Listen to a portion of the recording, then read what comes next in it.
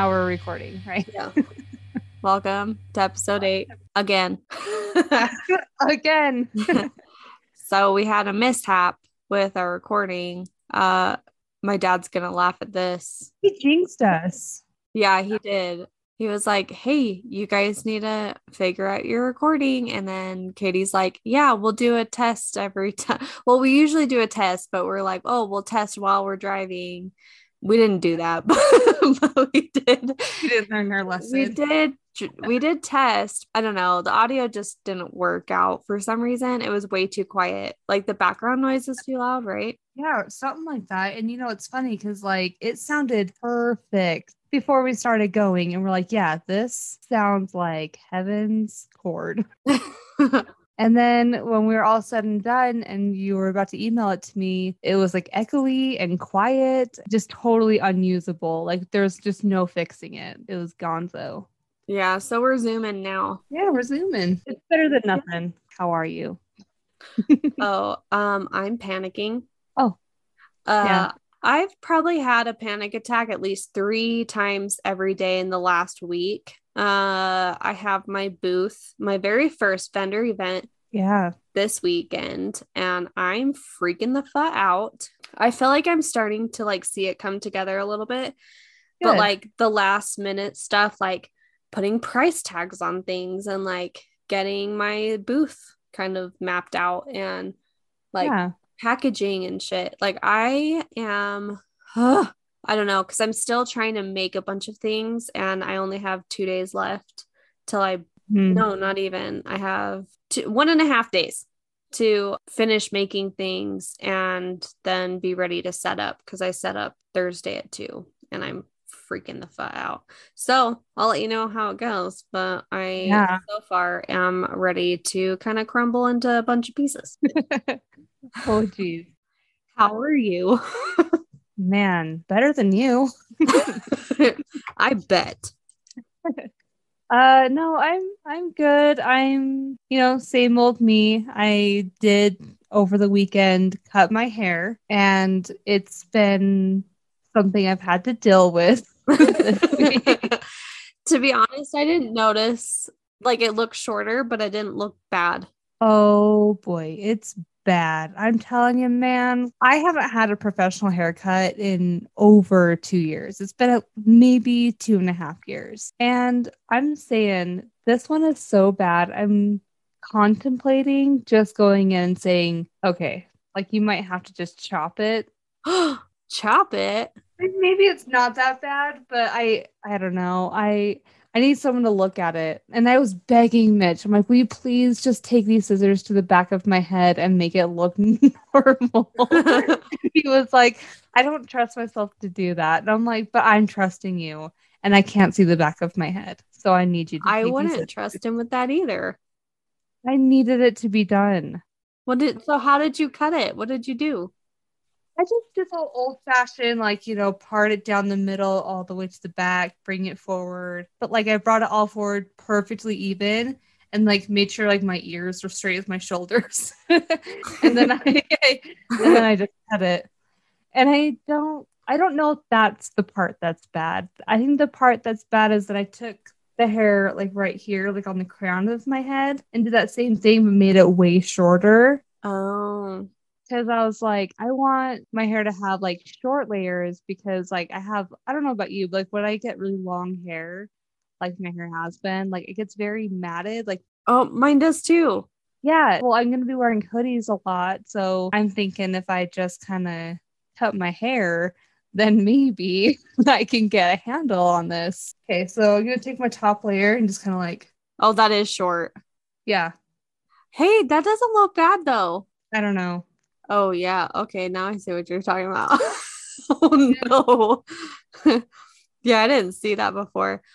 I'm just going to throw it up and forget about it until, because I mean, if you think about it, I only have to do my hair like 3 more times this month.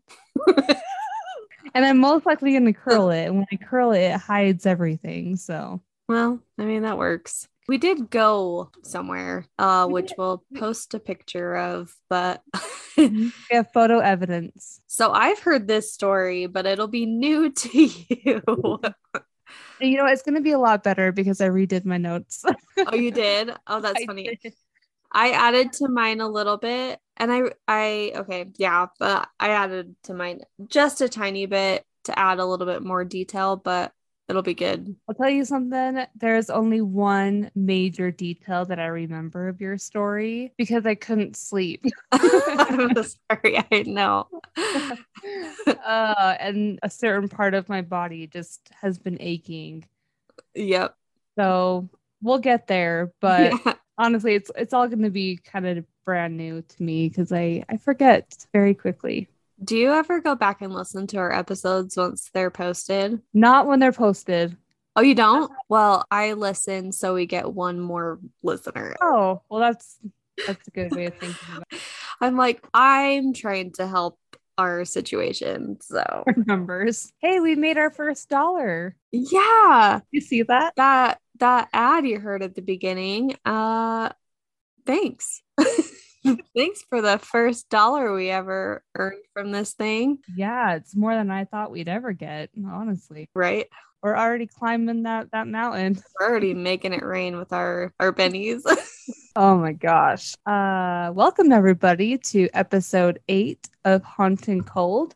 We are your hosts. I'm Katie. I'm April. Each episode, we travel to different haunted locations around Utah, and along the way, April tells us a true crime story. Although this episode's going to be a little different because we muffed it up. Yeah, well, it wasn't our fault. It was just technical difficulties. And you know what? We could have just been like, sorry, guys, you don't get an episode this week. Sorry, too bad. But you know what we did? We said, we're going to re-record this episode so that our listeners don't go without. Well, and because Katie wants to hear my story again. It's a horrible story.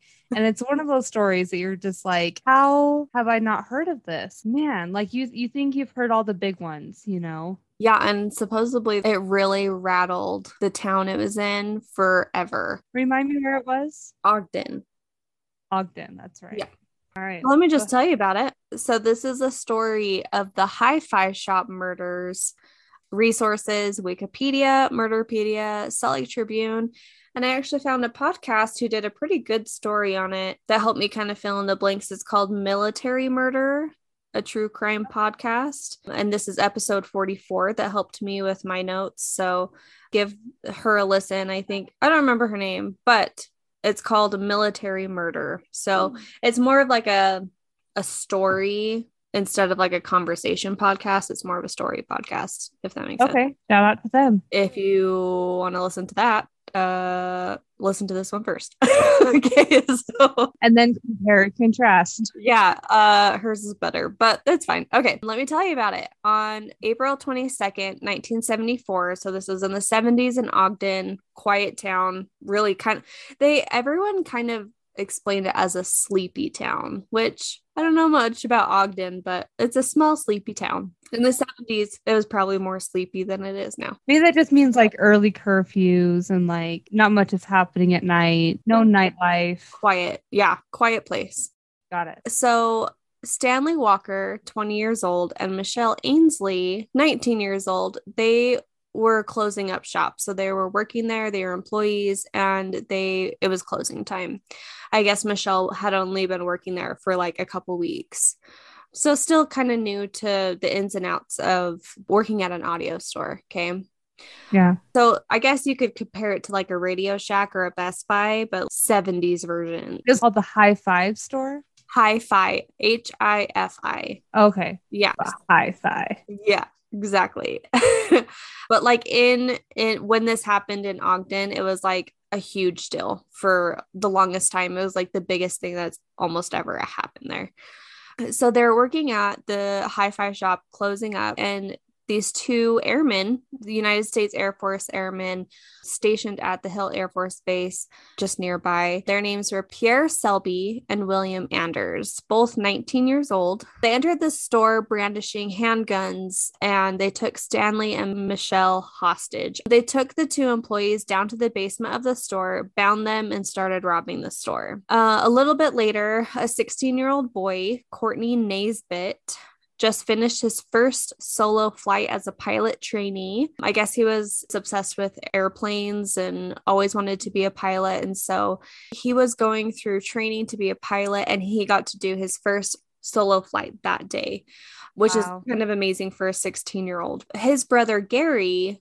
was told by their mom Carol to go get their recent vacation photos from a local print shop, but Gary convinced Courtney to go on his way back from his flight lesson. His cousin owned the hi-fi shop, and instead of paying for parking, he was able to park at the hi-fi parking lot and go pick up the photos, which was like right next door. He walked into the shop to thank Stanley for allowing him to park the car there.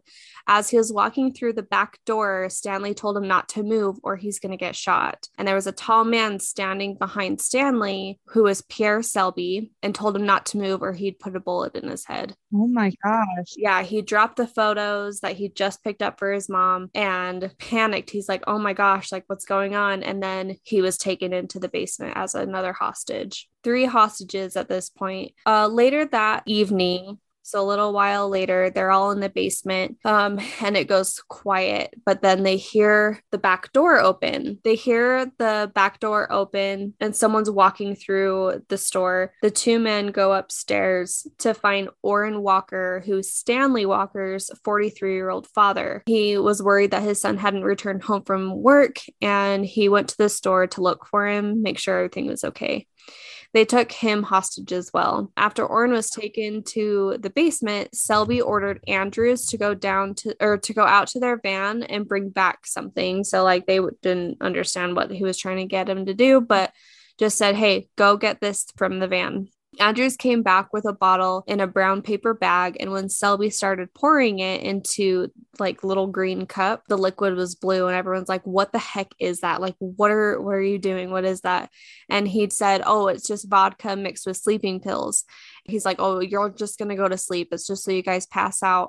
Shortly after, Courtney's mother, Carol, arrived at the shop looking for her son. She knew it wasn't like him to be out late. And so she was like, hey, I got to go find him. She knew that he was picking up the photos and that the cousin owned the hi-fi shop. So she was like, he's probably there chit-chatting, but it's way too late. Like the store closed at 6 and it was like 8 p.m. by this time. So it was late. And they're like, okay, no, this isn't normal, Again, it all goes quiet. They hear the front door open with the bell ringing, and the 2 men go upstairs and say, hey, what are you doing here? And she's like, I'm looking for my son.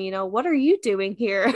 And Courtney said he remembered hearing his mom's voice and was like, shoot, my mom's here. They have guns. Yeah. Like, this is not a good situation. And now she's here too. She was also taken into the basement and taken hostage and tied up and all of that. So now there's 4. No, my gosh, I'm sorry. My brain is not working. 4? 5. Who? Michelle, Stanley, Orrin, Courtney, and Carol. Yeah. Okay. I'm just writing down names so that I can have better commentary. Okay. I'm not like, who's that guy? What's that guy's face's name?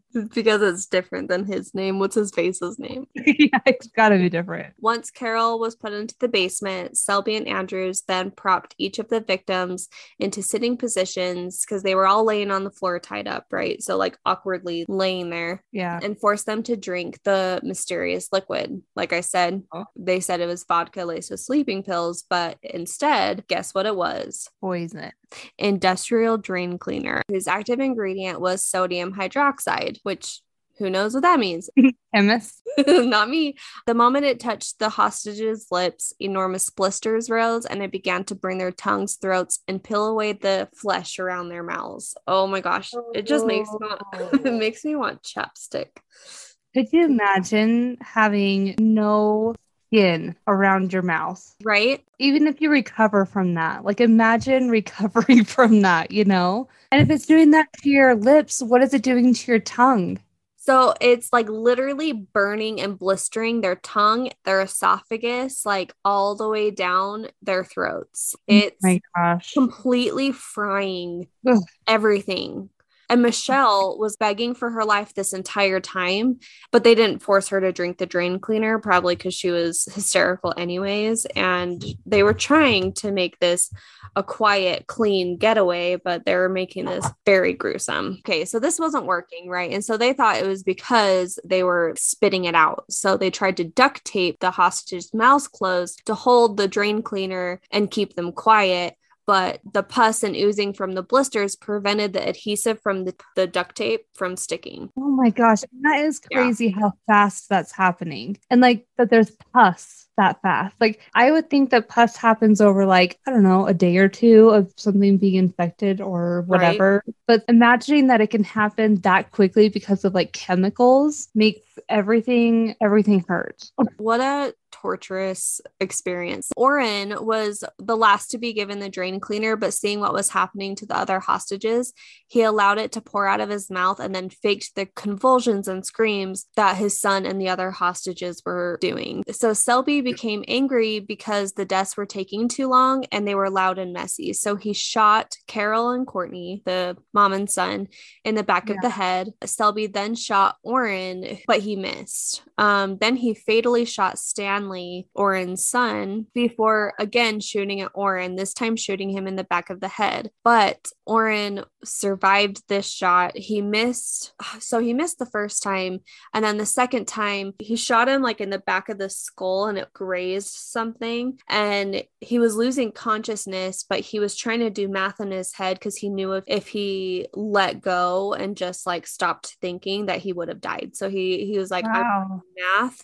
I'm going to try to keep my brain active or else I'm going to die. To even remember what would have been your last thought.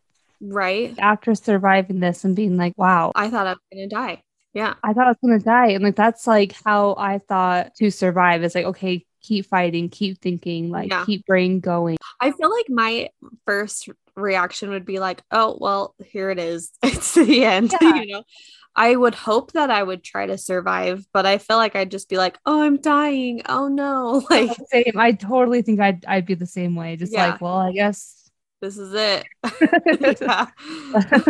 And while that was happening, while he was like literally fighting for his life, Selby then took Michelle to the far corner of the basement. I'm so sorry. Trigger warning, sexual violence is about to happen.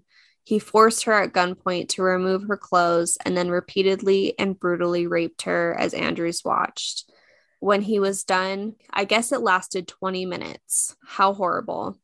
When he was done, he dragged her still naked back to the other hostages, threw her on her face, and fatally shot her in the back of the head. Wow. I am so sad that those were her last moments. Right. That makes me so sad for her. Andrews and Selby noted that Oren was still alive, so Selby went on top of him, wrapped a wire around his throat, and tried to strangle him. Apparently, he stretched his neck so the rope would be in a different place, or the cord would be in a different place, so he could breathe just a little bit. Oh. Right? When the strangling failed, Selby inserted a ballpoint pen into Oren's ear and stomped it until it punctured his eardrum, broke, and exited the side of his throat. Apparently, he did this 3 separate times. Oh my God. I know. Doesn't it just make your ears cringe and shrink inside of your head? So the two men went upstairs, finished loading the equipment into their van, and left. The victims were discovered 4 hours later when Oren's wife and their other son came to the store looking for them. Oren's son heard noises coming from the basement and broke down the back door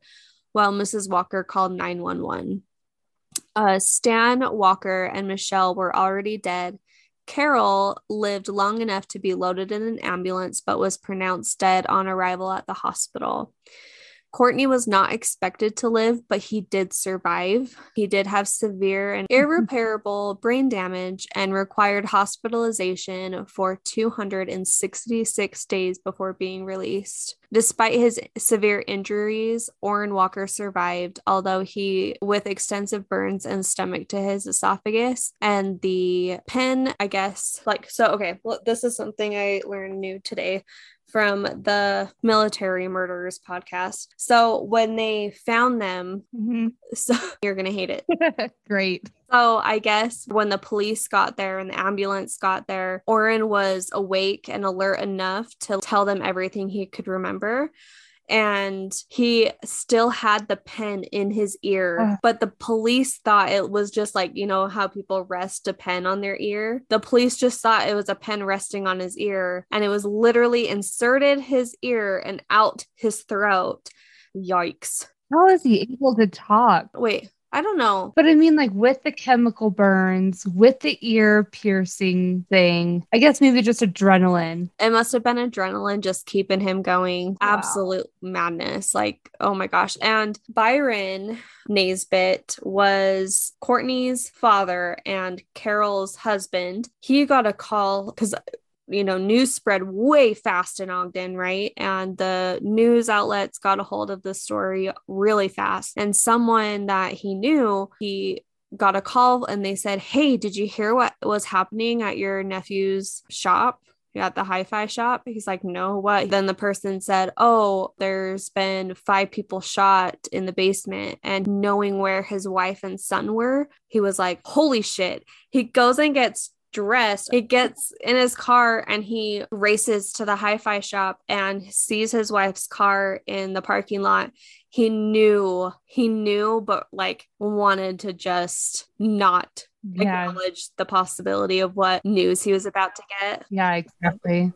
But then he heard the ambulance say that they just took a mother and son pair to the hospital. So he hurries and goes to the hospital, and his wife was pronounced dead at the hospital, but his son was fighting for his life. Whoa. For 266 days, he fought for his life, and he was on the brink of death the entire time. Selby, the Dale Pierre Selby guy, he was a suspect for a murder of another airman on base just a few months before, but they didn't have enough evidence to say who it was. And do you know if that ever got solved? I haven't looked into it completely. I think during this investigation they might have, I don't think they pinned him for it, so I'm not sure if it got solved. I'll look it up and maybe I'll do a story on it. Yeah, but yeah, so I guess someone stabbed a guy with what are those guns with the pointy ends? A bayonet. Yeah, someone shot another airman with a bayonet in his head. Shit. Yeah. And then Pierre was also stealing cars on the side. And doing what with them? He would go to the car dealership and he would test drive a car, and then he would leave. Oh no, as he was test driving the car, I'm guessing, this wasn't said, but I'm guessing he like somehow copied the key, and then he drove it back. He was like, oh no, I'm good. I'll have to think about the car, you know. He would come back that night, steal the car, and then he would call the next day saying, hey, I'm actually thinking I want that car. And they're like, oh, it was stolen. He's like, are you kidding me? What kind of place is this? Like, he would like give him hell for like hey, weirdo. Car stolen. And then if you steal something, just walk away. Don't look back. Yeah. But he was like trying to give himself an alibi or something. I don't know. But no, those idiots just like left and right trying to crime everything. Hours after the news of the crime broke, an Air Force officer called the Ogden police and told them that Andrews had confided in him months earlier, quote, one of these days I'm going to rob that hi-fi shop, and if anyone gets in the way, I'm going to kill them. Why? Sometimes you just want to kill somebody, you know? Okay, just kidding. Here's the thing. If you hear something, say something. Right? You should have said something before this was even a real thing. If someone, you know what I mean? It's like, but I guess I was hearing on this podcast that if military people get in trouble, it's actually pretty hard to get, what's the word? Discharged. I guess it's kind of hard to get discharged from the military. It takes weeks. If someone threatens people's lives, don't you think? Right. And then 2 teenage boys, just hours after that call was received, 2 teenage boys were dumpster diving near Hill Air Force Base where Selby and Andrews were stationed. So I guess these boys would go dumpster diving for bottle caps because you could trade bottle caps in for money. And so they would like make $20 a day sometimes and just collecting bottle caps from the dumpsters at the Hill Air Force Base. $20 a day. I guess in the 70s. That's a lot, I would say. Yeah. April, do you want to tell us about your dumpster diving days? Yeah, so I am a dumpster diver. Certified. I was also a juvenile dumpster diver. You are not. You were in college. When do you stop being a juvenile? I don't know, like 18? Oh yeah, I was older than that. So at a mere 19 years old, I was living in St. George, a poor college student, and I heard word on the street that you could dumpster dive for Little Caesars Pizza and once they closed. And I was like, all over that shit. All over that. Free pizza. The people who worked there kind of knew that college kids did this. I'm kind of wondering if it was like just me that did this. And they're just like, this poor girl. Of April's back. Oh, dumpster April's here. Yeah. Oh, that poor girl. So anyway, the people knew that someone was going to eat this pizza still. So they would put it in like the ones that were still like good. They would put it in its own clear plastic bag and put it on the top of the garbage pile. And then when they walked away, that's when I then went forward and got the pizza off the top of the garbage. We'd take it home and see what we got for treasure. It wasn't just me. Josh did it. I took you to go do that. Yeah. I don't know if Jordan ever went with me, but she did once. I think that was the last time she ever did that with me. I do remember the one time that you took me with. I remember we got like 4 or 5 bags of Crazy Bread. Yeah. Oh, and I remember they were so fresh and fluffy. Yeah, because they were all in that plastic bag with the heat trapped in. Yes. And it was like their last batch, you know? It's like they almost made it for us. They did. I remember thinking it was like the best batch I've ever had. And I'm like, it came from their trash. Yeah, and sometimes at the time they would have this jalapeno cheesy bread, and it was literally my most favorite thing. And one time they threw it away and I was able to get it. I was so excited. It reminds me of like the rats of Ratatouille. Right. That's me. But I'm not cooking nothing. I'm just stealing people's food. Yep. But yeah, well, and then that's not the only thing I dumpster dived for technically.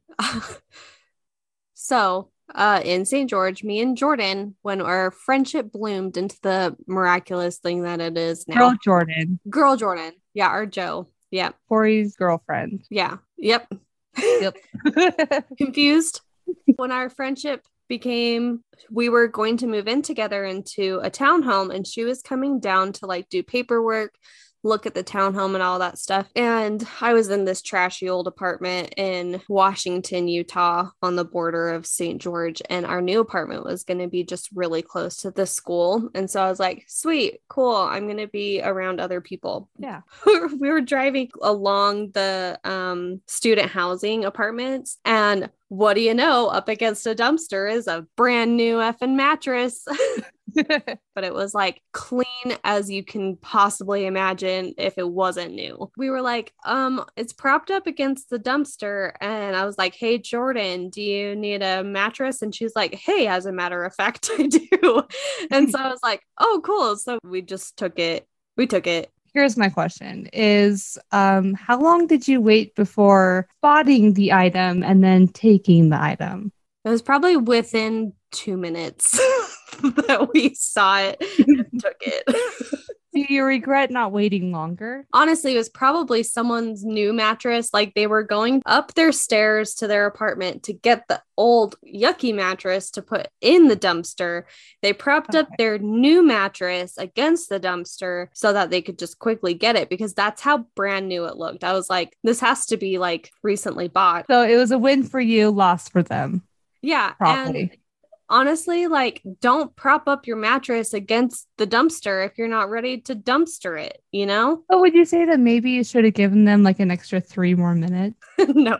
Instead of like a 5 second rule, like a 5 minute rule for lost and found items.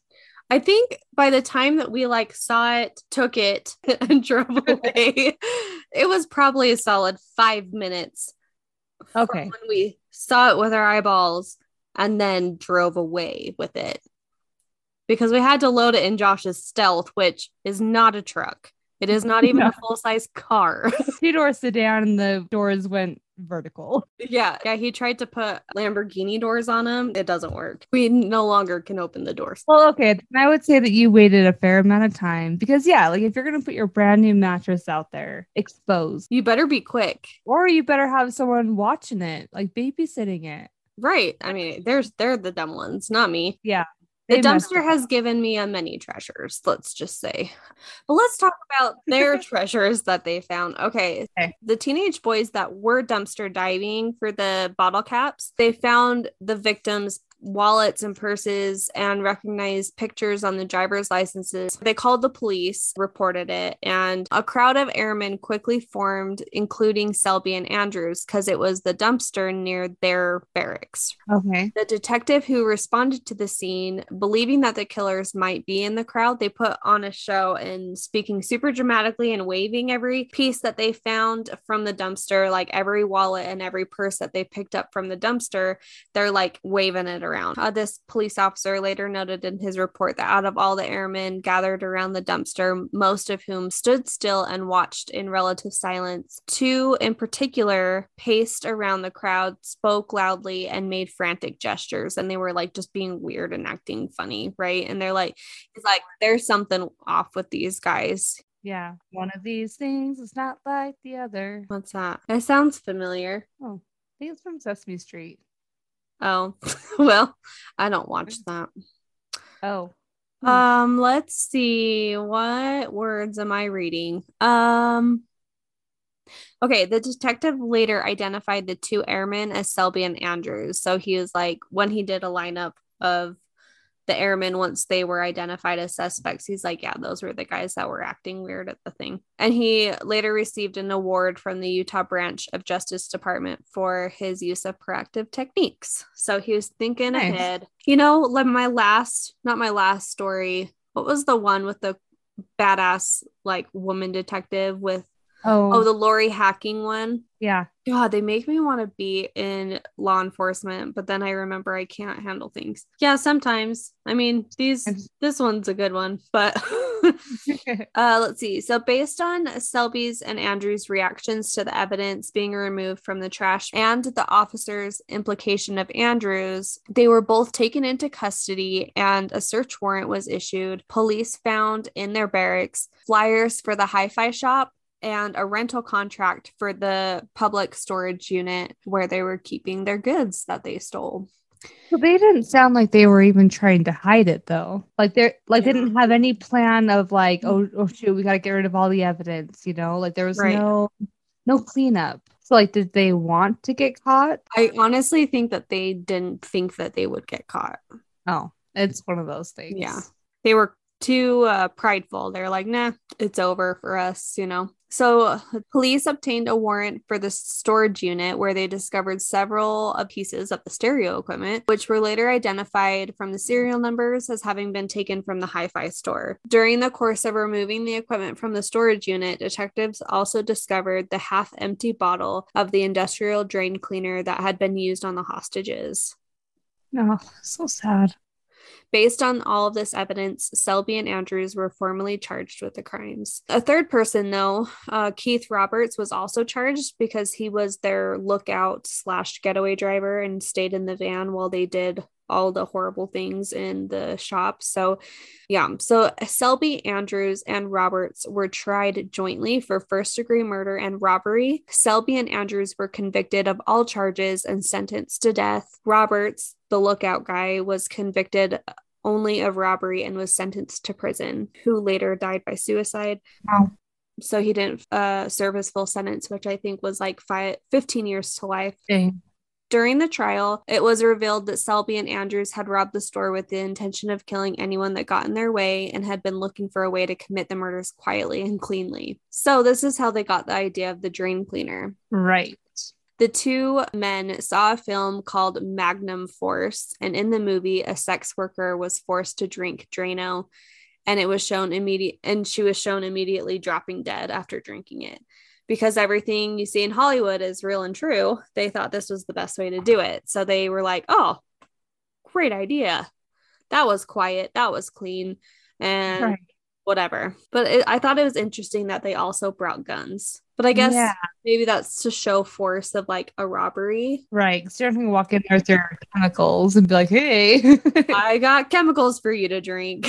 Yeah, exactly. Orrin Walker and Courtney Naisbitt were the star witnesses for prosecution, but due to his amnesia, Courtney was unable to testify. So his father, Byron Hunter Naisbitt, did testify on his behalf. After the death sentences, the NAACP, which is the National Association for the Advancement of Colored People, it's a civil rights organization in the United States, and they tried to get their sentences reduced to life without parole instead of the death penalty, claiming that they had been unfairly convicted despite all the evidence because they were both Black and the victims and jury were all white. No way. No. I'm sorry, but if you force 5 people to drink drain cleaner, shoot all of them, rape 1, and then steal all the stereo equipment and then no remorse at all. I'm sorry. It doesn't matter. Not only that, but it was premeditated being like, I mean, of course it was, but like months before saying, oh yeah, I'm going to do this. Yeah. I think that we can leave race out of this one. Like it was just a evil person. Yeah. Before you had even mentioned anything about race, I didn't know that they were of color. Right. But don't get us wrong. Like, I mean, people are unfairly treated and sentenced due to the color of their skin. My personal opinion is that this is not one of those cases. I agree. Like that is a problem, but that's not the problem in this case. Yeah. In this case, it was just 2 evil men that brutally murdered a group of people. Yeah. Yeah. Andrews was quick to blame the judicial system of racism. He claimed he never meant to kill anyone, but it was later rebutted when detectives cited a statement by Andrews when he admitted being the one to purchase a drain cleaner and bring it to the store. So he knew what he was doing with that drain cleaner. Like, he wasn't like, oh, hey, let's go to the hi-fi store and bring our drain cleaner with us. Like, can't forget that. No, he knew what he was doing with that. Selby and Andrews were notoriously hated prisoners when they were in the prison system. They were quite hated on death row, especially by Gary Gilmore. Gary Gilmore is another person for another story. So why were they hated so much? Is it just because they were evil people? Like they were just like, they had no remorse for any of it. Right. I just have heard that usually it's like the people that do crimes against children are hated the most, but it seems like this crime it's more like 16 and older. So it's just interesting to me that they were hated so much. Is it just because of their personality or? I mean, their personality probably sucked, but I wonder if it's because the manner of which they went about like killing people, it was torture. Yeah. Like it wasn't just like shooting someone and they die quickly. It was like they tortured them. So I don't know. I didn't read anything about why they were hated, but one thing to note though is that Gary Gilmore, his last words when he was put to death was, "I'll see you in hell, Pierre and Andrews." So if that was his last words, like he hated them. Yeah. So Pierre Selby was put to death by lethal injection August 28th, 1987. Andrews was put to death by lethal injection 5 years later in 1992. The Hi-Fi murders are still seen as amongst the worst crimes ever committed in the state of Utah. The case is now taught to the FBI trainees at the FBI Academy at Quantico, Virginia, and it was included as a sample case in the FBI's crime classification manual. The incident was also a basis for a 1991 CBS television movie called Aftermath: A Test of Love. Courtney Naisbitt's story became a base for the book called Victim: The Other Side of Murder by Gary Kinder. So that book goes into a lot of detail. So if you want to, because Gary Kinder approached Byron and said, hey, I want to write this book. I've never written a book before, but I want to tell this story from the side of the victim. Byron was like, well, I don't really want to talk about this really, but if it's going to help somebody, like, I'll do it. So they worked together and wrote this book, and it goes into a lot of detail, a lot of information, a lot of, heartstring tugging stories about how Courtney's life with chronic pain after the incident happened and what he went through. Right. Courtney actually died at the age of 44, and I think it was just due to an unknown illness. So it wasn't anything technically linked to his ailments from the incident. In an interview with Gary Kinder, the author of the book, he said, quote, doctors from the moment he arrived in the ER until he got out of the ICU 7 months later thought he was going to die at any time. In ICU, you either get better in a few days or you die. He stayed right on the edge. Oh. Yeah. So he said Courtney's survival was a testimony to the support he received from his family, his church, and his community, but especially his dad, Byron. Quote, it was as if Byron willed him to live. He had someone there holding Courtney's hand 24 hours a day, brothers, sisters, and members of the church. So Courtney later got an education in computers and held a job at the Hill Air Force Base, which is interesting because the people who hurt him were from there. That's also ironic because his injuries happened in like a electronic store. But he had trouble like holding on to employment, and so he did end up having to get on Social Security assistance for a lot of his life. Over the years, Gary Kinder stayed close to the family. He also said he heard from criminal defense attorneys who read his book, and they rethink their beliefs about the justice system and capital punishment. For several months, Courtney was unaware that his mother had died or even that she had been injured, having blocked the entire event from his memory.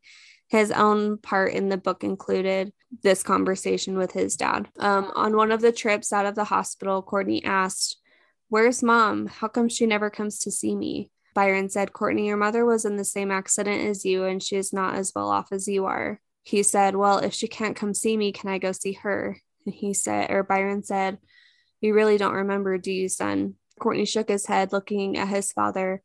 And then Byron said, "Your mother's dead, Courtney." And for a moment, Courtney just stared at his father. "Oh, no," he said finally. "No, she isn't. She really is," said his father. "And we have to face that and the fact that she's gone." Mm-hmm. As tears fall down my face. Orrin Walker died on February 13th, 2000. I couldn't find much information on the life he lived after everything that happened, but I think it'll probably tell me in this book. So yeah, so I'm sure this book would also tell me a little more about Orrin Walker, but I know that he was the star witness in the trials and everything, but how he lived his life after that, I'm not totally sure. Gotcha. And that is the story of the Hi-Fi Shop murders. Wow. And that happened in 1976? 74. 74. Dang. So far, is that the oldest story you've told? Because you've done one that was in the 80s. No, I think one was Anthony Adams. That was in the 80s. His was 1978. So 74 is the oldest. Yeah, this is the oldest story I've done so far. I do plan on going back in time a little bit more, but I so far have been horrible at research. No, I think you've been doing a great job. I procrastinate till the very last second. But honestly though, like, okay, so the first day that we recorded, you said that you did all of your notes like that morning. Yeah. Like I need like time for it to marinate and like settle and then roast. Like the cabin murders, the Tita family cabin murders, that one I spent a lot of time on because I watched a movie, I listened to another podcast. I did a little bit more and I let it sink in a little more. So I felt like I told that story better than I normally do. And so if I allow myself more time and like actually like try, then I feel like the stories turn out better. But like, I'm not gonna lie, time is not a luxury I have. Not right now. Yeah, not right now. So hopefully come the new year, I have a little bit more time to tell better stories. No, I think you're doing a great job. Like you did a really good job. So Katie, where did we travel to the other day? Imagine we're in Orem, Utah with, I don't know, how would you describe Orem, Utah? How would you describe, okay, April, take us there. What did it look like when we were in the parking lot of the Sarah Theater in Orem, Utah? We were at the behind of the Sarah building. It was nice and beige, and I guess not beige. It was just white and blue. Like bucket white. Yeah, like a bucket white. Yeah, exactly. Yeah. Bucket white and like a really flat blue, like navy blue. Yeah. It was a very flat color all around. No offense. No offense. All right, everybody. So we went to the Sarah Theater in Orem, Utah. And the Sarah Theater is, well, okay, so Sarah is an acronym and it's SCERA, and that stands for, which I was not prepared for this last time. You made it up the entire time. And you know what? I double checked, and last time you said I only had 2 out of the 5 right. I had 3 out of the 5 right. Oh. Well, anyway, I just had to give myself credit now. Okay. Well, it doesn't count. All right. So S stands for Sharon. C is for community. E is for education. R is for recreation, and A is for association. Sarah is a nonprofit organization, and they basically focus on just providing wholesome community activities for people, to come together and learn about the art, or to be involved in the arts, or to just watch the art. Be entertained by the art. This started back in 1933, and actually it was started by some local LDS leaders, and they held some meetings because this was right before the beginning of World War II. Spirits were low. They're like, we really need something around here that's going to boost morale, for families to do, that's wholesome, and we need to get these kids into some kind of programs. So they founded Sarah. With Sarah, they were like, okay, so we want to have all these programs, but what are we going to do? Like, how are we going to do it? They decided to build a theater. They built the Sarah Theater. And actually next door, they built there's like an outdoor swimming pool. And how they built that back in the day is a bunch of community members just donated a bunch of materials and made a swimming pool. It's pretty cool that people got together and they're like, yeah, we really need this. And they made it happen. Yeah, that's pretty cool. But also, does it meet the zoning standards for the materials you can use for a pool? I'm sure they renovated it then. I think the standards now are a little bit higher. Yeah, probably. Like they actually use chlorine now. Yeah. So for the theater, the land was donated by the LDS Church, and within a few years, the theater was constructed. It had 3 theaters. We have the Clark Grand Theater, the Show House 2, and those ones are indoors, and then the Shell, which is outdoors.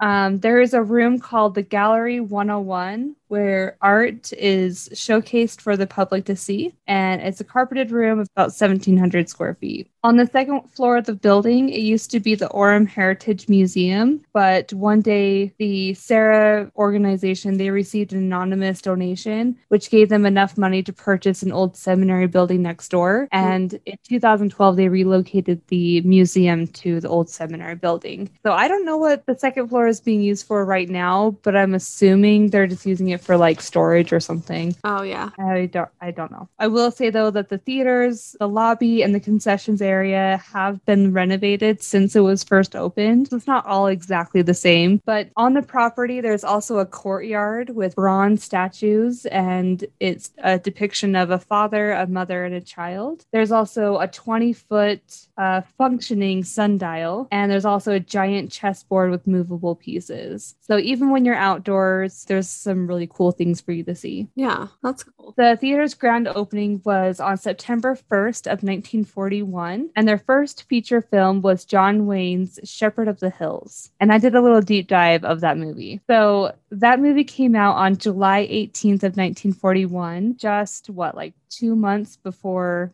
about 2.5 months before the grand opening of the theater. So I'm sure at the time people were like, it's the hot buzz of the town is this new movie coming out. Yeah. This movie was John Wayne's first feature film that had Technicolor.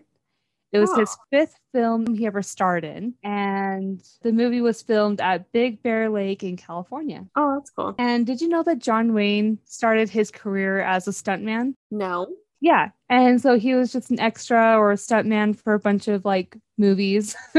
And then one day, Raoul Walsh, he suggested that Wayne start in a movie. He was like, hey, here's some auditions. And then before you knew it, he was a star in 3 different movies. Then he was in some low budget films. Then he got some more recognition in 1939. And then he was a big star in a lot of different Western movies. I'm surprised we didn't know more about him, knowing how much our great grandma was obsessed with him. Oh my gosh, I know, right? Like I was like looking into his filmography, and I'm like, I have never watched any of his movies. Well, I feel like I should know a lot about him because grandma was freaking obsessed with him. Yeah.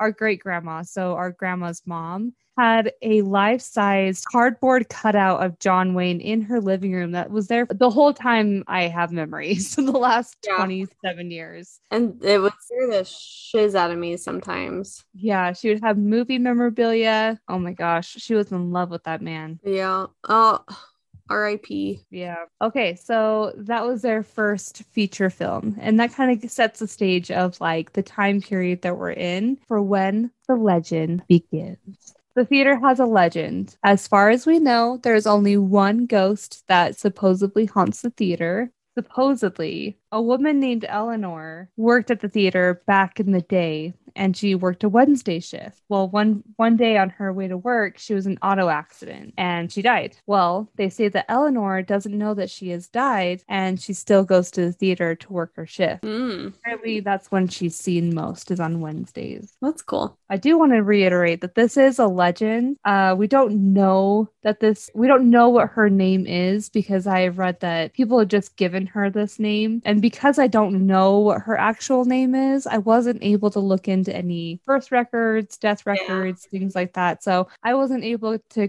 confirm it. I'm really just going off of what people have told me. So it's not proven that somebody died on their way to work. It's not proven that, somebody's haunting this place. It's all just legends. So is there specific, have people seen her or seen an apparition or anything? Yeah, so people have seen her mostly in the basement. They say that they see her and she normally has like this bluish green glow to her. And she's normally described as a middle-aged woman. She's also hurt. So I that's the description that I've gotten, and that's all that I know as far as her looks.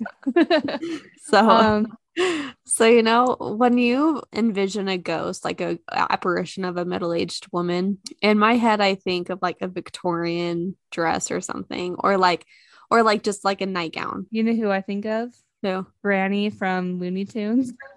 You do? That's not middle-aged, but yeah. Like a nightgown, yeah. Yeah, like a... But it's funny because it's like 50 years down the road, are there going to be ghosts of like people in high top pants or like the high waist pants and crop tops and like flannels and all that stuff? Boyfriend jeans. Yeah. Or do we all just get redressed in like a flowy gown or nightgown or something. There's like a wardrobe department in the ghost. Yeah. Oh my gosh. Anyway, let me get to my notes here. Most people have seen her in the basement and in the wardrobe department. I don't know exactly where that is in the building, but if you've worked there or volunteered there or whatever, in the wardrobe department, they say that that's where she's usually seen and or heard. There also have been a lot of sightings on the stage and up on the catwalk. People have heard a lot of like walking around up there when nobody's been there. Ooh. And after we recorded Saturday morning, and I talked to Josh, which I should have talked to him before we recorded, but here we are recording a second time, and I got an opportunity to say something. But he said that he's had kind of an experience at the Sarah Theater. He was like, What? yeah. He was like, yeah, me and my buddies went there and saw Spider-Man 3 one time. And he said that they were the only ones in the theater. You know, it's pitch black. They're watching the movie. He's like, we all kept seeing something or someone going up and down the aisles, like on the sides of them and then up at the front, like kept seeing somebody walking. And they're like, we were the only ones in there. Whoa, weird. Yeah. And they're like, it didn't seem like it was one of the workers. Usually they have like, you know, like a flashlight or like they make themselves known. Yeah. But like whenever they saw something, it was kind of like on the corner of their eye or it's just like brief. Huh. Yeah, I don't know. Ghosts watching Spider-Man 3. Honestly, though, if you think about it, if you're a ghost, that is the place to haunt, is in like a movie theater, because then you get just free access to all the new shit. You're always going to be entertained. Yeah, I mean, Always. if you're gonna live an eternity on hell, you might as well be entertained with movies, unless you see the same ones over and over again. That would suck. Well, it'd only be for like what, 6 weeks at a time. That's true. Then you got move on to the next one. So you get really good at like quoting the movie, and then you move on. Like you could just literally act out every part of the movie. Yep, exactly. Yeah, and I want to haunt a movie theater. That'd be fun. Seriously. Most people though, like, you know, because I'm part of the Utah Haunted History page, most people who have commented about the theater being haunted didn't have a lot of stories to share, but did agree that the theater just has a very obvious feeling of something. There's a vibe of some sort. Definitely. Yeah. And somebody commented, they're like, I swear any theater is haunted. Doesn't matter. Like any historical theater has to be haunted. Doesn't matter if anything did happen there. It's just haunted. Every single one. That can't be that far off, because if you think about it, I mean, if there's a lot of music in that building, that has different vibrations, right? Which can bring in different energies and then so on and so forth, whatever you believe. I don't know. I feel like it could definitely draw in some things just from the high energy there. Yeah, I can see that. A lot of people that commented agree that this place is probably haunted. Here's the thing, is I chatted with the CEO's wife online, and her name is Krissa Robertson, and she laughed at a lot of the claims that were being made about the place being haunted, and she wasn't afraid to voice her opinions about it. She thinks that a lot of people are making up their stories and that it's really just something that is spread around during Halloween time to like She's not a believer, huh? Definitely not a believer. And it seems like the CEO himself is not a believer either. So this place doesn't have owners. It's just ran by a board of people. But it sounds like the CEO is the guy like in charge. And it sounds like he doesn't he's not open to talk about this kind of stuff. Gotcha. Because I also chatted with a local researcher named Danny Stewart, you know, just about what he knows, and he kind of told me the same thing. He kind of just reiterated what I had already found out and just said, you know, like the CEO isn't willing to discuss those things and doesn't allow people to investigate either. So it sounds like their doors are locked when it comes to that kind of stuff. So I would say definitely don't trespass. Don't, you know, get in there without permission. It is just a place that you just are going to walk by and wonder until they are willing to open that up. But until then, it's just a legend. Yeah. I do hope that one day they decide to open it up to the public, because in my head, I think that would be smart business move. Right. I do want to leave everybody with a short story about the legend, though. Whether or not it might be true, I'll leave that up to you guys. But here's a story that I stumbled across on YouTube. I'm not going to give you the details of the whole story. I'm just going to go over it briefly. But I do encourage you to go over to that channel and watch watch that video because it's great. And I want to make sure they get credit for that video too. Yeah. So the channel's name is The Paranormal Polynesian. And in his video, he does a performance at the theater. And then afterwards, he says, my friend, had heard the rumors of the theater being haunted. And we decided we're going to stay after a little bit longer and do an investigation. So they stayed after all the lights are shut off and everything. And he has this app on his phone where he asks a question and then words will pop up. He asked a question. I'm not sure what he had asked. Words had come up, and a few of them, I didn't write all of them down, but a few of them were words like hot, itching, Deborah. And his friend was like, well, what are those words? Because that has nothing to do with what you just asked or anything to do with what's happening right now. And he was like, well, like sometimes it matters right now, but sometimes we might find out later that it mattered. Yeah. I'm just going to take a screenshot and we'll see. So not much else happens. He took his friend home and then he went to his own house. And when he got there, he started eating something. And then he was like, I started to itch and getting like these hives. And he kept like thinking about the theater. And he was like, the whole time I was there, I just felt like there was a woman there. I mean, we didn't really get any evidence of that, but I just felt like there was a woman there. Mm-hmm. So then he got this urge to start asking questions again. So he sits on his couch and he pulls out his phone, gets that app out, and he starts asking questions again. And he says, okay, is there anything I need to know? Is anything that you want to tell me? It just kept saying fire, fire, fire. And then all of a sudden the room started filling with smoke. So he gets up, he locates the fire and he realizes it's an electrical fire, puts it out, and then he calls an emergency line, to get the whole situation figured out. And the woman he spoke to on the phone, her name was Deborah. Shut the front door. Then he went back and he's like, oh my gosh, that's his screenshot, all the words on there related somehow to that warning that he had got about the fire. His whole point of the video was, did the ghost of the Sarah Theater save my life?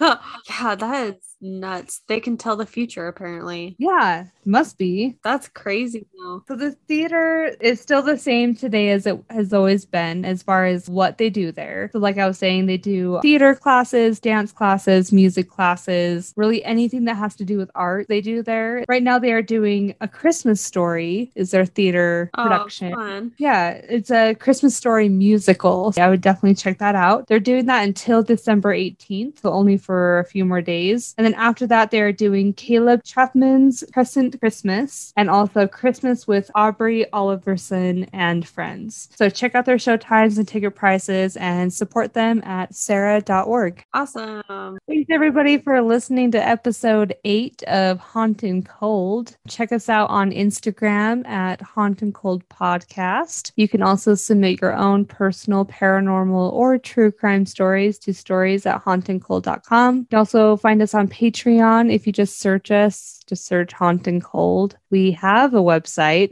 hauntandcold.com. It's rough. Listen, I don't have many jobs when it comes to this thing. I'm required to have a story every couple weeks. And another task I was given was to work on the website. I haven't. So we'll all know when April does her job. You'll see a difference someday. It'll be a surprise to us all, though. Exactly. Oh, have a Bring Your Own Booze episode airing next week. Yes. And that's with Jordan Harrington, Tori Harrington. Tori's our first Bring Your Own Booze guest. Her husband is going to tell us a little bit of his background with paranormal stuff, as well as his side of all the stuff that happened with Tori. Yeah, and it's a really good episode, so definitely you'll want to check that one out. I hope everybody has an awesome Christmas, because we won't talk to you guys until after Christmas. The next episode comes out December 26th. So yeah, I hope everybody has a good one. Yep. And yeah, anything else? Nope. Okay, bye. Okay, bye. Why do you always do so long? Okay, let's try it again. Okay, bye. Cool. Sure. See. I guess we'll see.